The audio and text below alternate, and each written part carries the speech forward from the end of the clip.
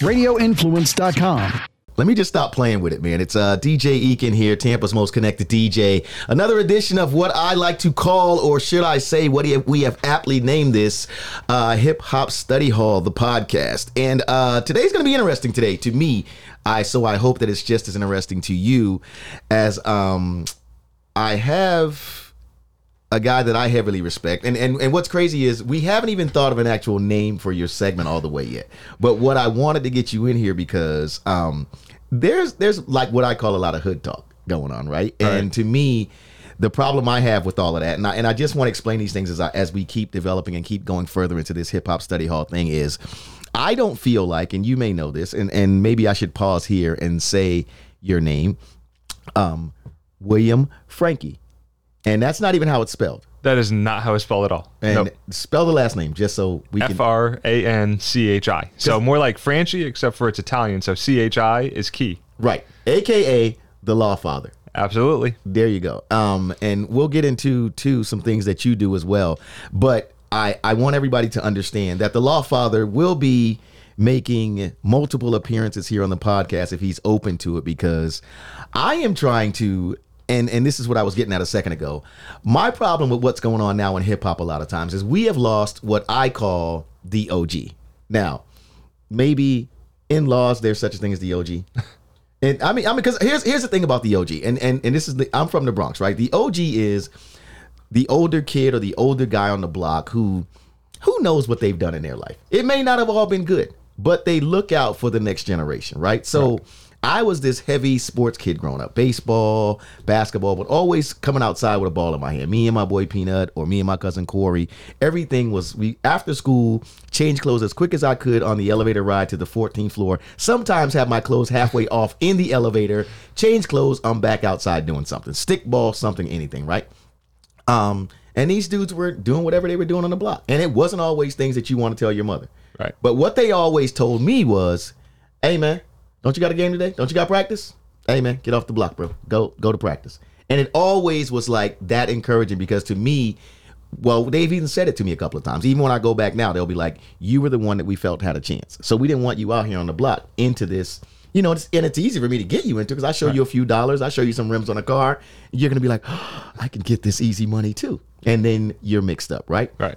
So what I feel like keeps happening in the hip hop thing is all these things, they hit the internet. And they are these stories, they are, by the time they hit a barbershop, a beauty salon, a nail salon, me and you run into each other in a coffee shop, there's 8 variations of what's really going on. And then there's actually what I call facts. Right. Right? Absolutely. Right. So when I called you about this first one here that I wanted to bring you in on, I don't know if intrigued is a bad way to put it, because people would be like, Eakin, why are you intrigued by this R. Kelly story? The first part of it that intrigues me is, first of all, how it's been going on for so long. Long time. Yeah, since 1992, R. Kelly makes his first appearance on the music scene. She's got that vibe, born into the 90s, comes out of the gate. And back then he had public announcements, which was essentially background guys to fill the room, because it's still, according to what I got, R. Kelly was doing everything, right? Makes this big splash. And then 1993, he drops 12 Play.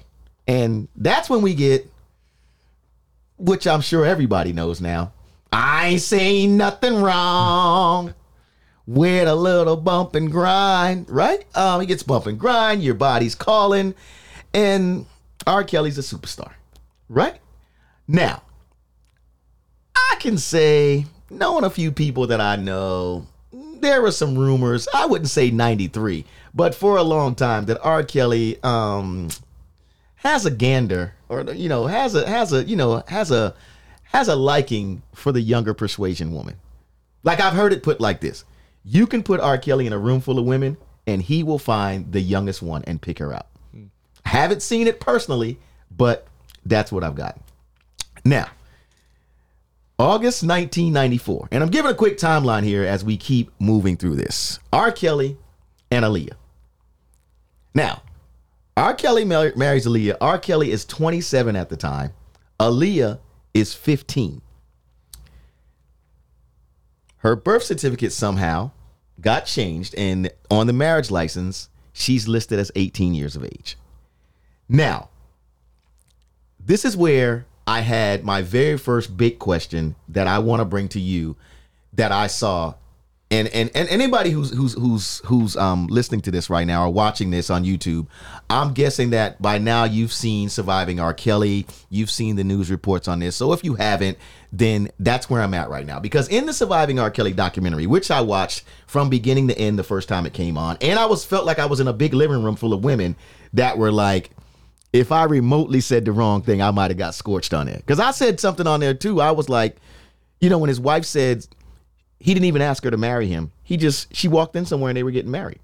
And I was like, well, can't you just say no? And I'm saying women from everywhere was like, it ain't that easy, Ekin. And they were giving me this lesson.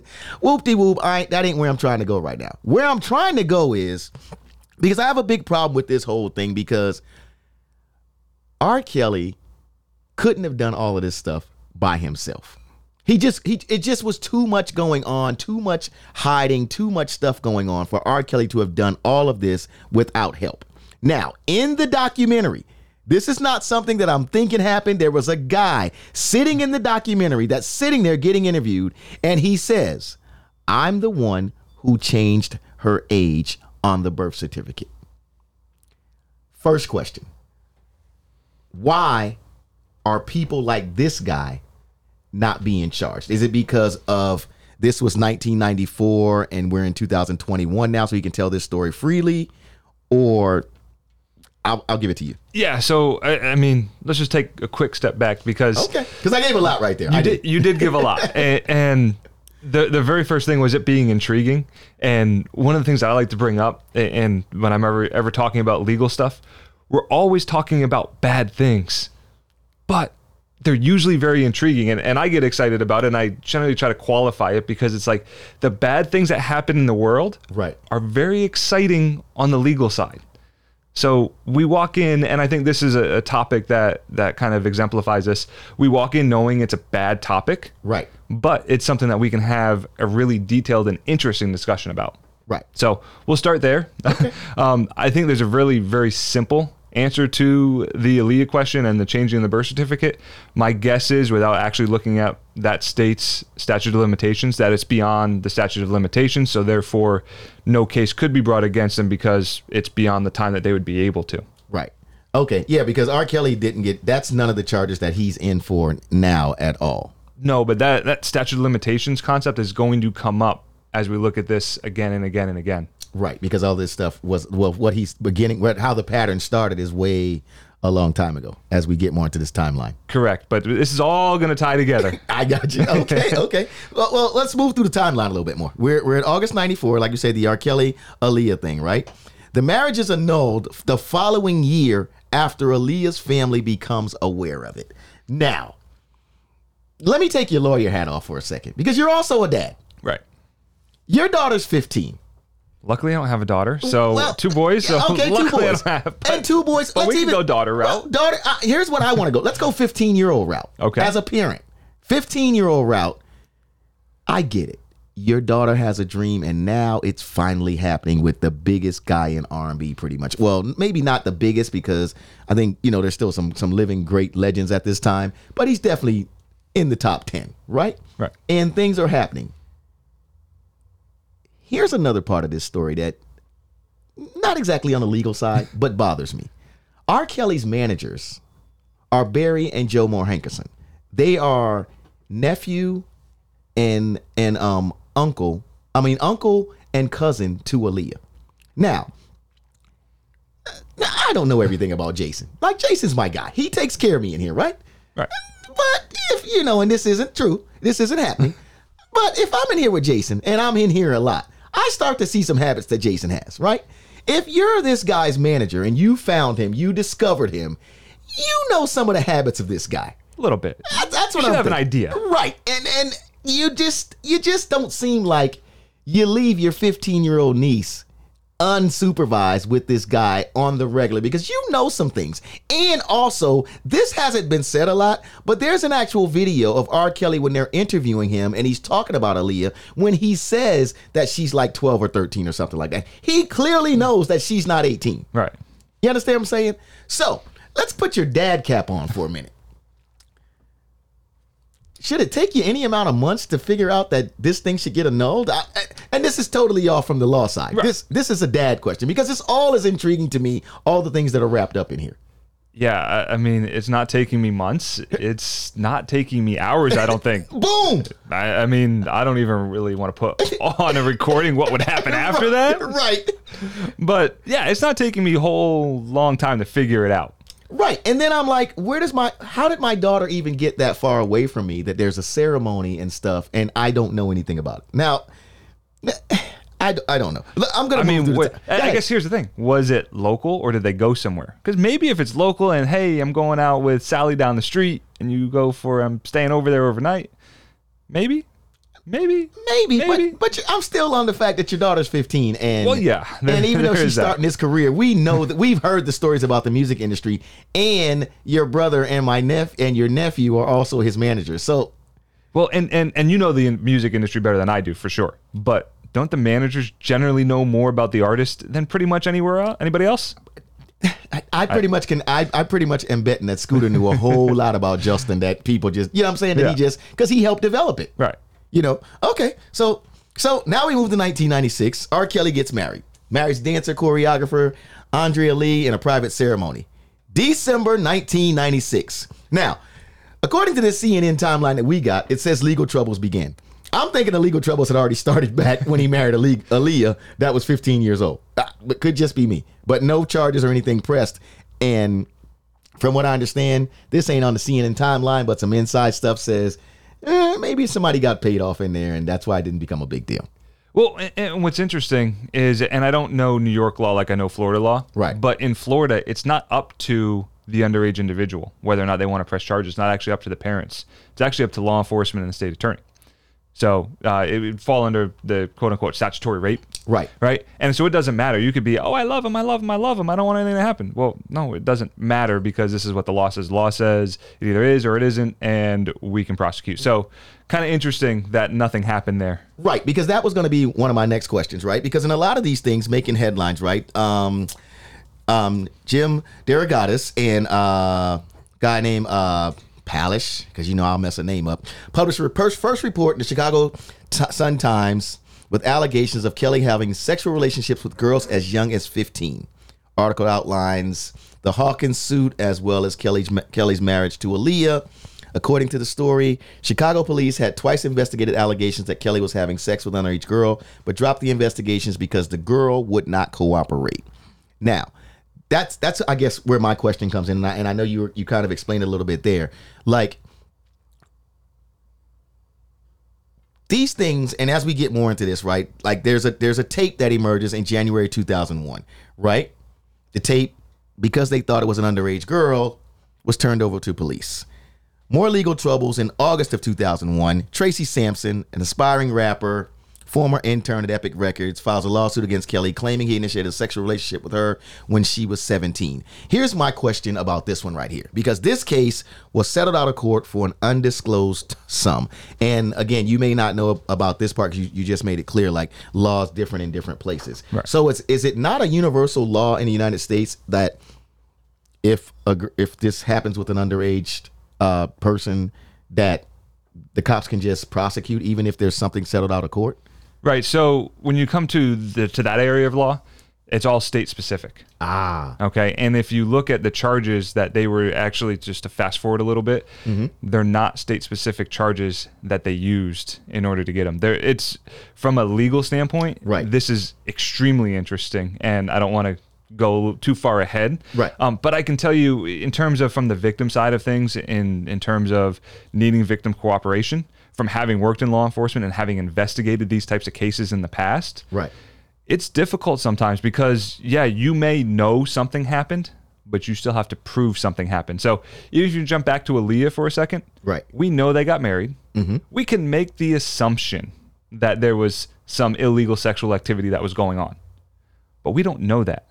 Right. So yes, we know it, right? Because you would assume that that's what happened. Right. There's no evidence. There's nothing to go, yeah, that definitely happened. And that's the difference there. And that's what can make some of these things a little bit tougher, And a lot of times it's a he said, she said type of thing, which makes it, so much harder. And then you have R. Kelly, and not to get too far ahead of it, but it's like, it's R. Kelly, right? I mean, when we were growing up, R. Kelly, it was like this, how, and I don't mean for this to sound terrible, but from a guy's perspective, right? How could this be? And this was like when there was like one or two, right? How could this be true? He's R. Kelly. Why would R. Kelly need to hook up with a 14-year-old? Right. And that's what just didn't make sense. And so sometimes on the law enforcement side, you have to sift through some of those things. Hindsight's a great thing. Now looking back, we can go, yeah, this clearly was a problem for, close to 20 years. Right. But in the moment, it's maybe not quite the pattern that it is. Yeah, and you make some very valid points there about, just our perception of it out here looking in, because and I guess you also just cleared up something. There's some real truth to the Law and Order statement when they go, it's not what you know, it's what you can prove. Right. And I guess that's what every prosecutor goes up against, because you're supposed to be able to prove without a reasonable doubt, and that's fair.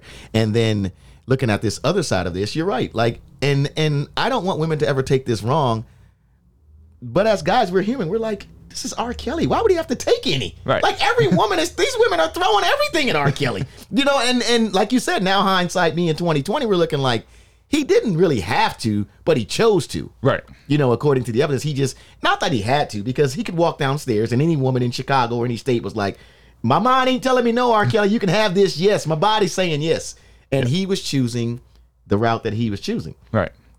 Okay. I hope everybody's keeping up, because the timeline's moving fast. February 2002, R. Kelly denies allegations. Okay, now we got it, and this is where it started to get interesting, right? The girl in the video was then 17, and this is the girl from the infamous R. Kelly was peeing on her video. Now, right. And if you haven't seen the video, you don't necessarily need the city video, but if you'd like to get some concept, you got to get some thoughts on it. You can Google Dave Chappelle show, R. Kelly pee on me. That'll give you the gist of it. And I don't mean to make light of this, but I just have to look at is there a brighter side that I could be looking at? I'm not sure. Am I wrong for even thinking there's a brighter? Well, he's caught now. That's the bright side. That is the brighter side. And quite frankly, he kind of fits the pattern of guys that do this. It just so happens that he's famous. The guys that do this, and well, I guess there's not a whole lot of girls that do this. I think it's a really male-dominated crime, right? It tends to be over and over and over and over again. So at least now, maybe we're stopping it.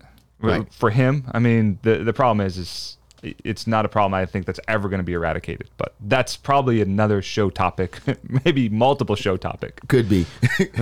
Okay, so the girl in the video, she's now 17 and identified by her aunt, who said that her niece would have been 14 at the time that the tape was made, based on her appearance. Kelly also can be heard on the tape referring to the girl by her first name. Kelly denies the allegations, and this is where it kind of got interesting too in barbershop talk, because we heard everything from R. Kelly saying it was his brother to that ain't me in the video. We looking at the video, bro. This is you. And this is the talk that we're having, right? It's not true, says R. Kelly. All I know is this. I have a few people in the past that I've fired. People that I've thought were my friends that's not my friends. It's crap, and that's how we're going to treat it. Now, this is February 2002, which puts us to 19 years ago. And when I think about the 19 years, my issue with that is this dude is getting away. And now we got 19 more years, or let's say 17 more years, because he's been locked up for a minute. Let's say 17 more years of chaos going on because he got out of this. Yeah. And what's even more interesting, there was the number was in the teens, the amount of witnesses they had that identified the girl. And the jury did not believe it. Now, I don't even know where to go with this next part of this question, because is there a way, is there a legal way to combat that, or you just have to convince the jury, and if they're not convinced, you just have to live with that verdict? That's exactly what it is. I mean, the problem is you never know what a jury's going to do, right? So you can try, in this case, I think there was 15 or 16 people out there to go, this is her, this is her, this is her. Well, if they don't believe it, that's it, right? If they're of that mindset, and this was back in 2002 when R. Kelly was still, pretty high up on the charts, and R. Kelly. Still that same concept of, it's R. Kelly. He doesn't need to do that. He just walk out his front door, right? And I think you saw that mentality that could pervade through that, And then all of a sudden, here it is. We don't believe all those, however many there were that was in the teens, that was her. And it doesn't say this here, and I didn't have a chance to look this part up, but did she testify and say it was her, or did she deny it was her as well? I don't know. I don't think she testified, but I don't know. I didn't get into that detail on that one. Okay, that may be something I need to look up later for this story. Okay, and then March 2002, the tape hit the streets of New York, hit the streets all over the country, bootlegged everywhere, and we all saw it. And we were all like, we don't know R. Kelly personally, but this is R. Kelly. You know, this is R. Kelly. This is you, R. Kelly. But he still said it wasn't him. But April 2002, sued again Patrice Jones, who alleged that she was 16 when she began a sexual relationship with R. Kelly. Now, when these people get these lawsuits settled,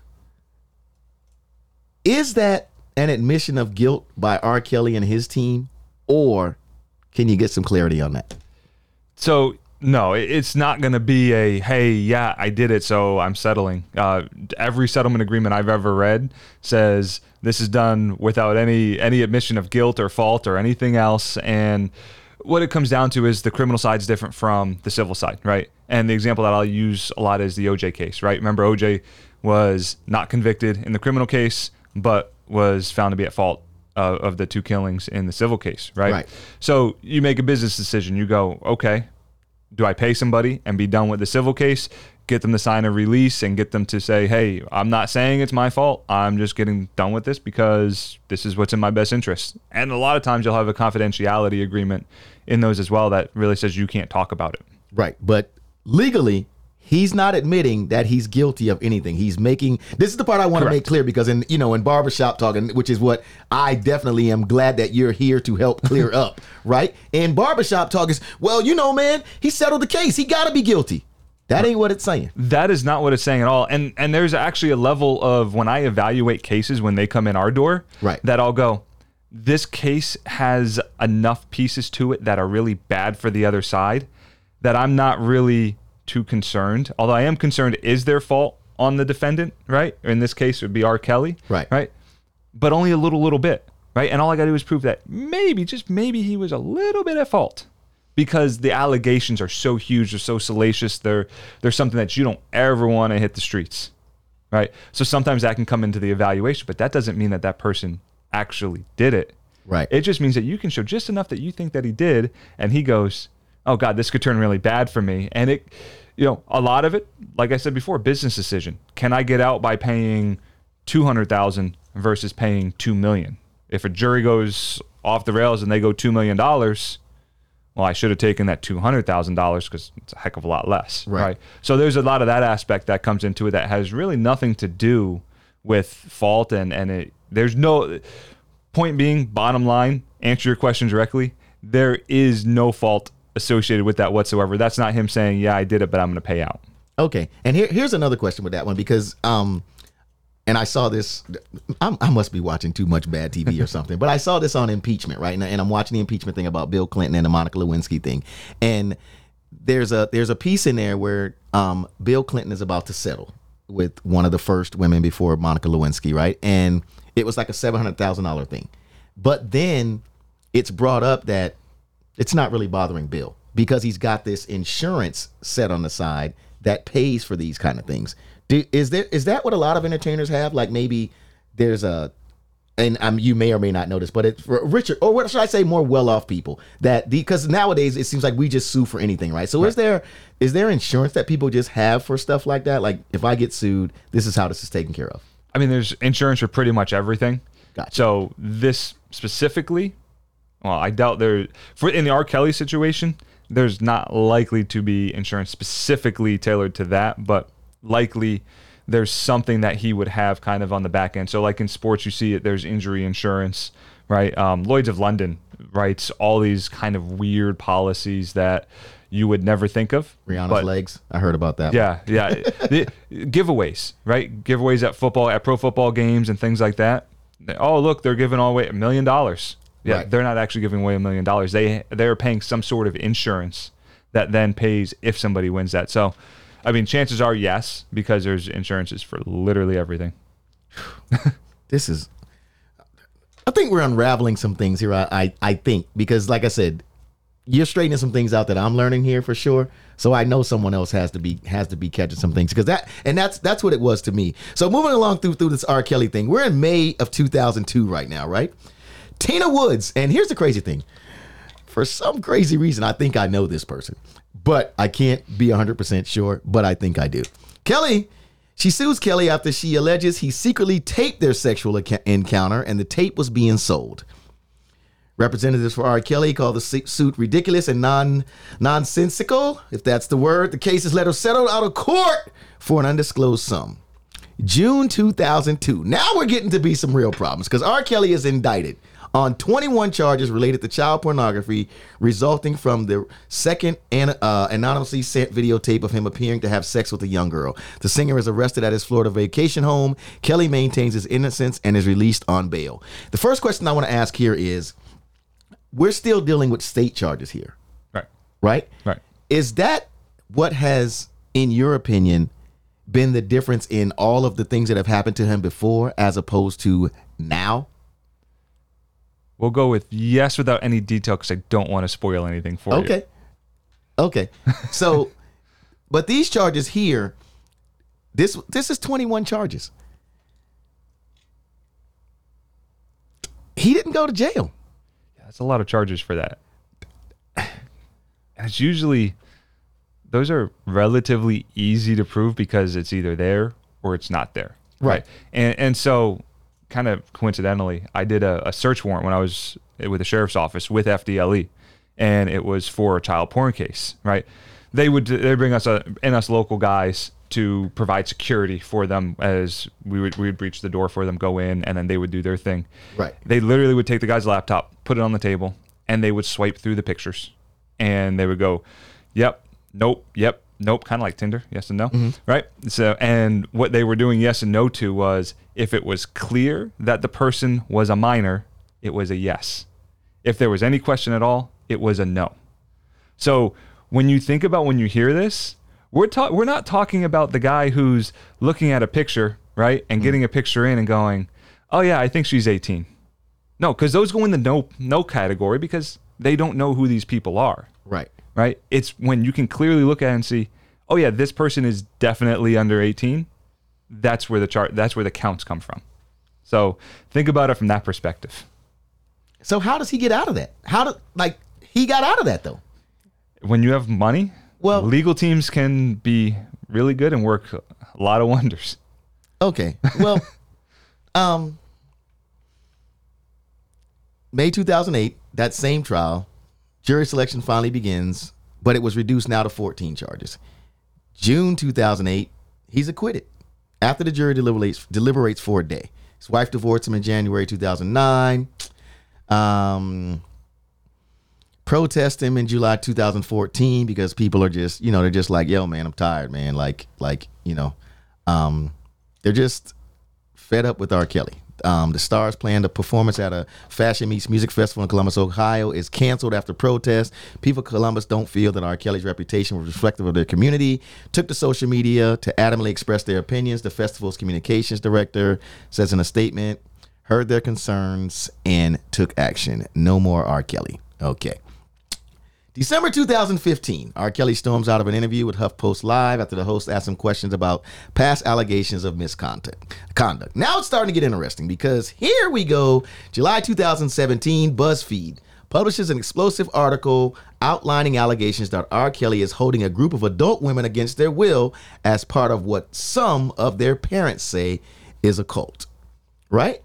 They're saying their daughters are between the ages of 18 and 31, right? So here's the first thing with that. Legally, there's no minors involved here according to the ages. Right. This is where, to me, I started seeing stuff like the stuff that was in the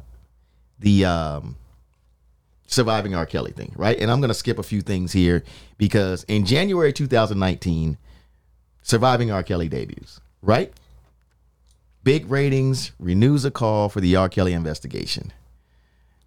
R. Kelly's attorney, as he should, says R. Kelly's done nothing wrong. Someone with an agenda has done a hit piece. Kelly's out in public. He's not hiding. There's no secret compound with sex slaves. February 2019, R. Kelly's hit with new charges.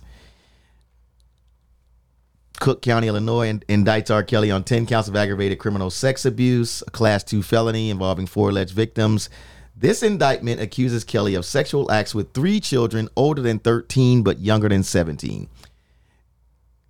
There is no age range listed for one of the victims. The singer pleads not guilty.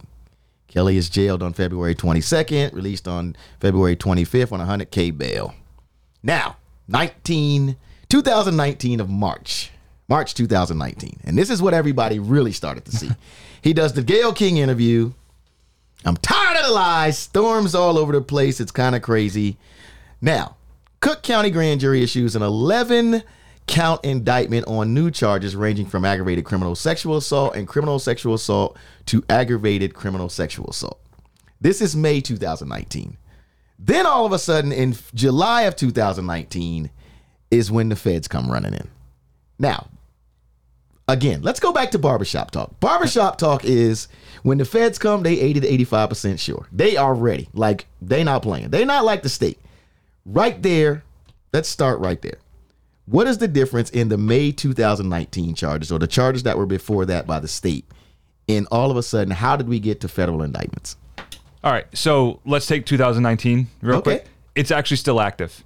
So what I would guess happened is when the feds came in, they took over and it told the time for the Cook County stuff. So they just basically took the Cook County stuff and put it off to the side and said, we'll revisit this when the Fed case is done. Right. Okay, so that's still going on, but the Fed case is where it gets super interesting because all the state cases, the Cook County case, which is Illinois, Minnesota has a state case as well that is falling in that same category. I'm about to say something that's going to come across really bad, and I don't mean it to, okay? Right? Because anytime you have sexual abuse and sexual battery and everything else, it's really bad. Right. Okay? But those state cases are your garden variety, sexual battery, child pornography, all those things. The feds did something incredibly different when they did their charges. There's actually, from what I found, there are no sexual battery charges encompassed within what they did, what they charged him with. Right. And I'm going to let you explain this, but things that I just saw that jumped out at me. I saw conspiracy. I saw RICO.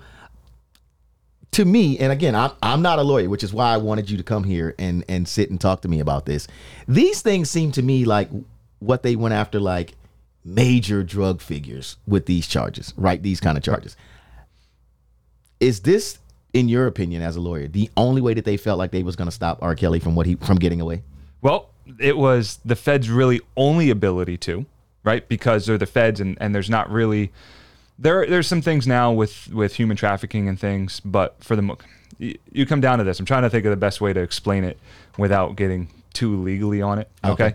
The feds have to have what's called an impact to interstate commerce. Okay. So what that means is you have to cross state lines, right? Boom. And I've been involved in federal trials, and to take it back to the barbershop talk, if you will, you'll hear guys that get pinched on a federal gun charge, right? And you go, well, how do they get pinched on this federal gun charge? Because they were here in the state of Florida. Well, what they do is they go, that gun was manufactured in Georgia, was brought across state lines into Florida, and you had it in Florida. Therefore, the interstate commerce clause is satisfied, and the feds can pick it up. Okay? So that's how parts of it work. But if you want me to get into it right now, I can get into the nitty-gritty details of Let's go. We're here now. Let's go. We're here now. All right. This is the most interesting one of all. There, I don't know which one's most interesting, but there is the Mann Act, okay? And it's not M-A-N like a male man. It's from 1910.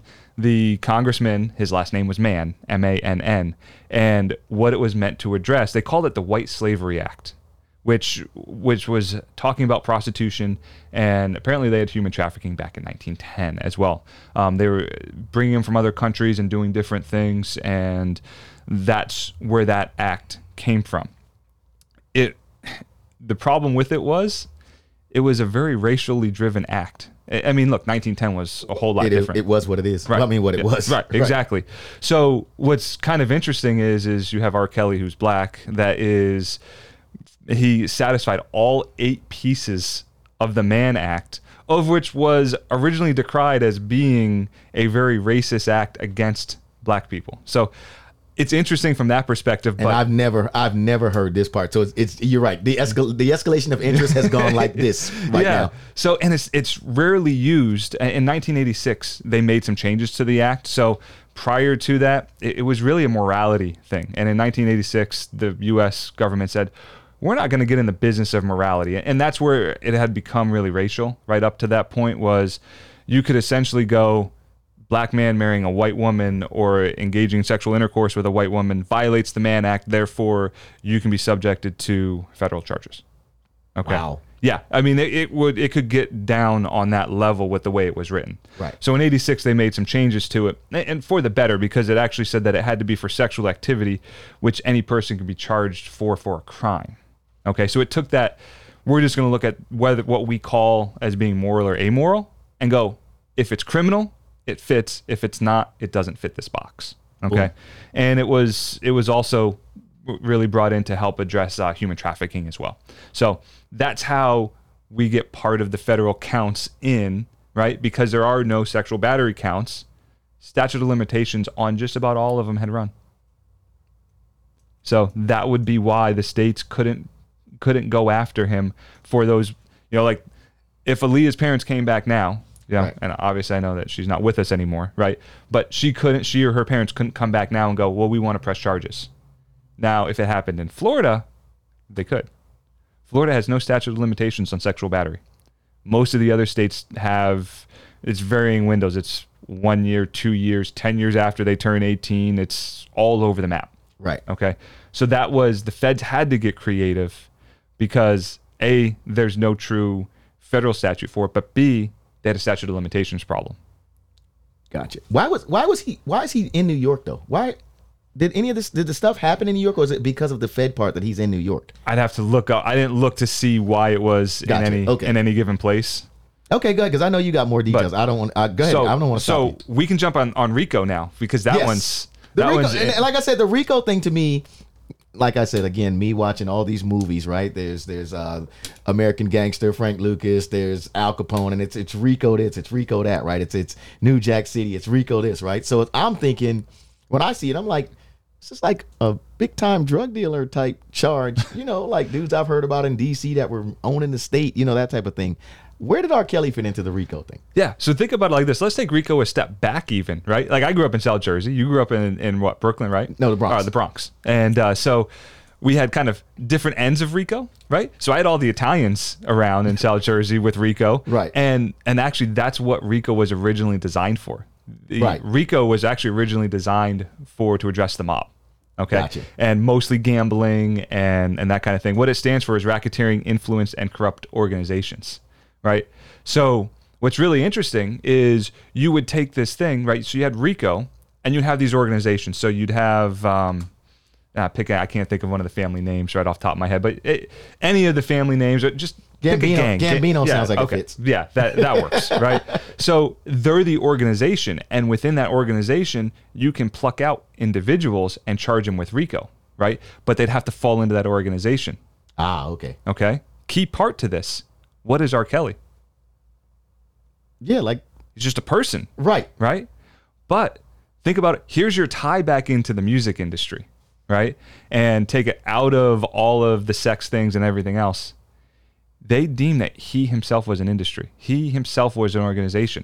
And when you think about it as an artist, that's exactly what you are, right? You've created your own organization. Yes, it's you. Yes, it's your name, right? But your name is the brand. Your name is the business. Right. Right. Yeah. So it's not just you, it's the managers. I was at Gasparilla Music Fest this weekend, right? And you could pick the guy out on the stage that was the manager because it was the one that the artist was looking to make sure that their time was right, to make sure that they were doing the right things. And the same one when they jumped out into the crowd that was like, oh my God, can you get back onto the stage and away from everybody? Right. Type of thing. So that's your organization. And it's kind of cool not from a don't get arrested on it standpoint, but cool from a standpoint of you have that ability as an artist to create that organization around you. Right. Now it came and bit R. Kelly in the butt because they used that as step one of RICO. right? And that's how they tied it all in. And RICO's, God, it's about 7 pages long of a statute, and it enumerates every different crime that can fall into it. So that brings me back to my original question. Under RICO and R. Kelly being the brand, the organization, as we have put it, the enablers, can they be charged under RICO? Can they or will they? And it's 2 different questions. Okay. Okay. I'll take an answer to both. In this trial, they actually worked through a lot of those pieces and took it from, okay, how did you get from here to here to here to here? Because in a RICO case, you need to be able to build the history, so you're allowed to introduce more things into evidence that build the history. Without that, we can't really engage in talking about your prior bad acts, right? It's something that would normally be excluded from us for court. But because for RICO purposes, you have to prove 2 criminal acts within 10 years, right? Your history is a part of that RICO part, right? And oh, by the way, you have to turn it into an organization as well. Right. So you got to be able to say, okay, I had that manager, and that manager got with this person and got this person here, and then later on, this manager got this other person over here to do this, and then after this manager got this other person involved to take care of all the paperwork to make sure that that person doesn't ever speak about this again, right? And that came out in this trial. So will they have enough? Likely, because that part of RICO is you can build one case off of the next case, off of the next case, off of the next one, because you're building that history and you're taking pieces from each one. Right. Legally speaking, are they likely going to have enough? I mean, I haven't read the transcripts of the whole trial to figure out if they legally have enough, but I would guess from everything I've read, everything I've heard about it, yeah, they would have enough to go after the enablers. That's the legal analysis. Right. Now, the real life analysis, I don't think they will. Right. Because what benefit are you getting from it? Okay. I mean, from one perspective, these are taxpayer dollars. These are government employees. And there's the next big guy up the chain that they have to go prosecute, right? Are we going to spend taxpayer dollars on 10-year-old cases to get the enablers? And are we going to make a statement? Are we going to accomplish what we want to accomplish out of it by going to get the enablers? Or did we send the message that we needed to send by convicting R. Kelly? And I think, which is a further discussion, and you gave us so much clarity, I think that may be the problem. You know, and by that, and this has nothing to do with the answer you gave me, right, but that's what I think is the problem that we have to work on in the future. And again, on the one hand, it's taxpayer dollars, and can you keep digging into something? Because then the numbers they give out for these cases and stuff, I'm like, wow, it costs that much, but you get all these people that are gathering evidence, the investigators, this, that, and the third, and it becomes a pricey thing. But I think the enablers are just as big of a problem, because the enablers, right, once they know how to enable and cover stuff up, to me, they never stop, because the next problem that comes is like, I know how to fix that, or I can fix that. Because once you're a fixer, I mean, again with me with the TV reference, I watched Olivia Pope, right? She was a fixer. She fixed things in the government. She would literally go, and this is how this is going to be fixed, and this is what you're going to do, you're going to do, you're going to do. And there, to me, is a bigger problem. You know, R. Kelly problem aside, I'm not going to put anybody to say that they did worse than him, because he's actually doing the acts, right, or whatever.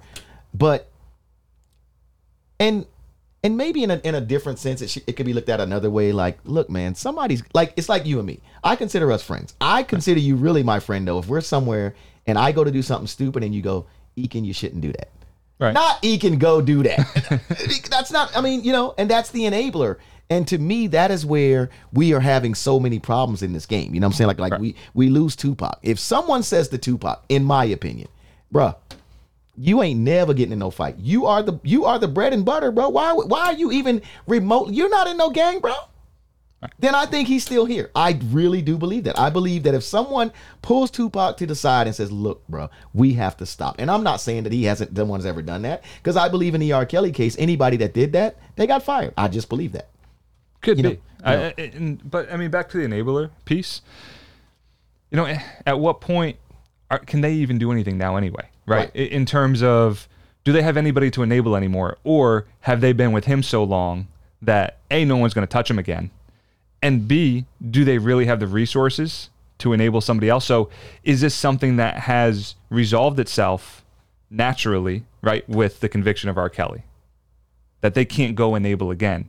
And are you really reaching the next step enablers? And quite frankly, the court systems are so jammed up and everybody's so jammed up from a case volume perspective. Right. Where does it fall in line? And I don't know the answer to that.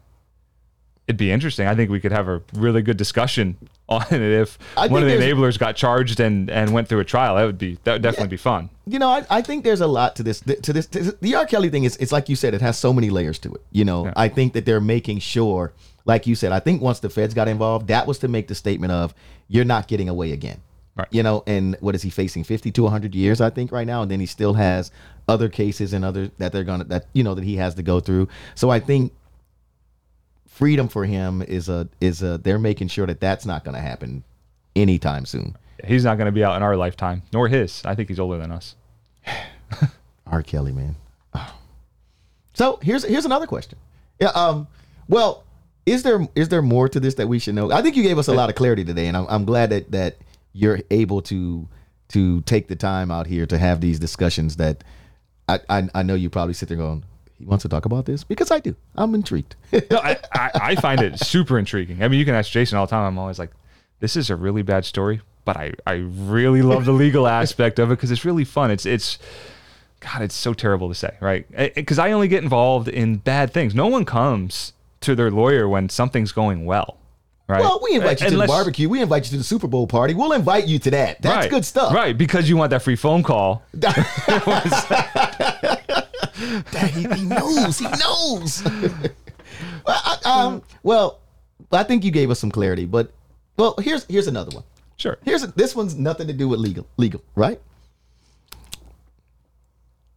Is it wrong to listen to his music?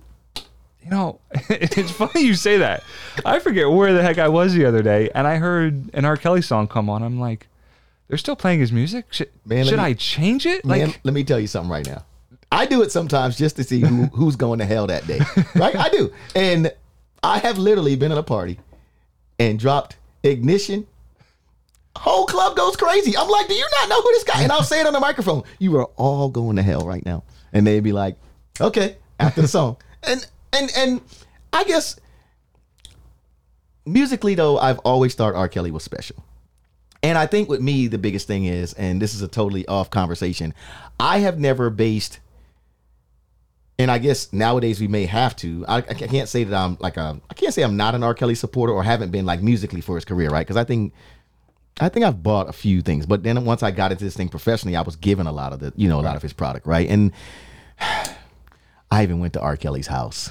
Like when everything was going crazy. This is way before the Surviving R. Kelly documentary. And I love to tell this story because I thought R. Kelly, I was like, this dude ain't got no money, right? So They fly a bunch of us up there, DJs. I remember Drama was there, Big Tigger was there. We're all on this bus. We get off the plane, right? We're on this bus. And we're in this neighborhood. And I'm like, it looks like anybody could live here. And then we turn this corner, and R. Kelly owns the whole street, dude. There's a big, gigantic, like log cabin looking thing at the end. There's tour buses on the street. This is R. Kelly Street, right? Yeah. We go in the house, and I'm like, and this is before like Snapchat ain't popping, none of this stuff. But I'm texting my boys, yo, I'm gonna try to find the pee room. So I'm doing stupid stuff, like I go to the bathroom, like this ain't it, And I'm not going all over the house, but I'm just, these are the dumb things that are going on in my mind because I'm not thinking it's as crazy as I think it is now. You know what I'm saying? But just genius wise, you think about all the talent that's wasted, right? I'm sitting on this thing that I don't realize is a stage. And sitting next to me is the guy who, have you ever seen Purple Rain? No. Okay, Purple Rain is the movie about Prince, right? And in this movie, there was a club owner who always was arguing with Prince about what he does on stage and this, that, and the other. This guy's sitting next to me, right? And we're sitting there, and I realize, I'm like, why do I feel like I'm sitting on a stage? R. Kelly's living room. And they keep playing this thing on the screens that's like a ode to Sam Cooke thing. This is how genius this guy was, musically talented. Every year he does this party in his house, and it's a different theme every year. And just so happens that on this DVD that's playing, the last one he did was Ode to Sam Cooke. And this dude is singing like You Send Me, like you think it's Sam Cooke. But this party is everybody dresses up, costume or whatever. I realized that they have this party in this living room area that I'm sitting in. They move all the furniture. I'm basically sitting on a stage. And above me is all the track lighting. And they turn this whole like living room area of this house into a sound stage. and it's like 700, 1,000 people in here, and he's just giving it to them every year. This is the kind of talent this guy wasted to me. You know what I'm saying? Yeah. Because of this fetish or whatever he has with these younger girls and his control and that sort of thing. And so I say all of that to say, I'm not even, like, I've gotten so many opinions on whether you shouldn't support a guy like that musically because of what he's done. And that's going to be another discussion for another day, because I think, to me, we give these entertainers too much control over our thought process. You know, we had this talk about Nicki Minaj, right? We had this talk about Ja Rule. Nicki Minaj comes out about COVID. I don't give a damn what Nicki Minaj has to say about COVID. I don't. I want real research. I want real doctors to talk to. But in this public, though, we just go on what they do and say. They're not the gospel. They're just talented people. Yeah. You know, that can do this skill. They can play football. They can do this. And I think that's one of the things that I want to get out of these discussions, too, is I don't know. You make your own choice on whether you can separate the person from their art or whatever. But don't allow these people to dictate what you think about things that personally should matter to you, like what you eat, you and your health. You should worry about that. Talk to people who care about you and love you, like your parents and your family members. Yeah, no, absolutely. And I think you and I have been around, I think, enough people who are famous, right? We've been around enough people who have that status as being household names or famous. And sometimes sometimes what you see in public is what you really get behind the scenes. Right. And that's great. And sometimes you learn that it's an entirely different thing.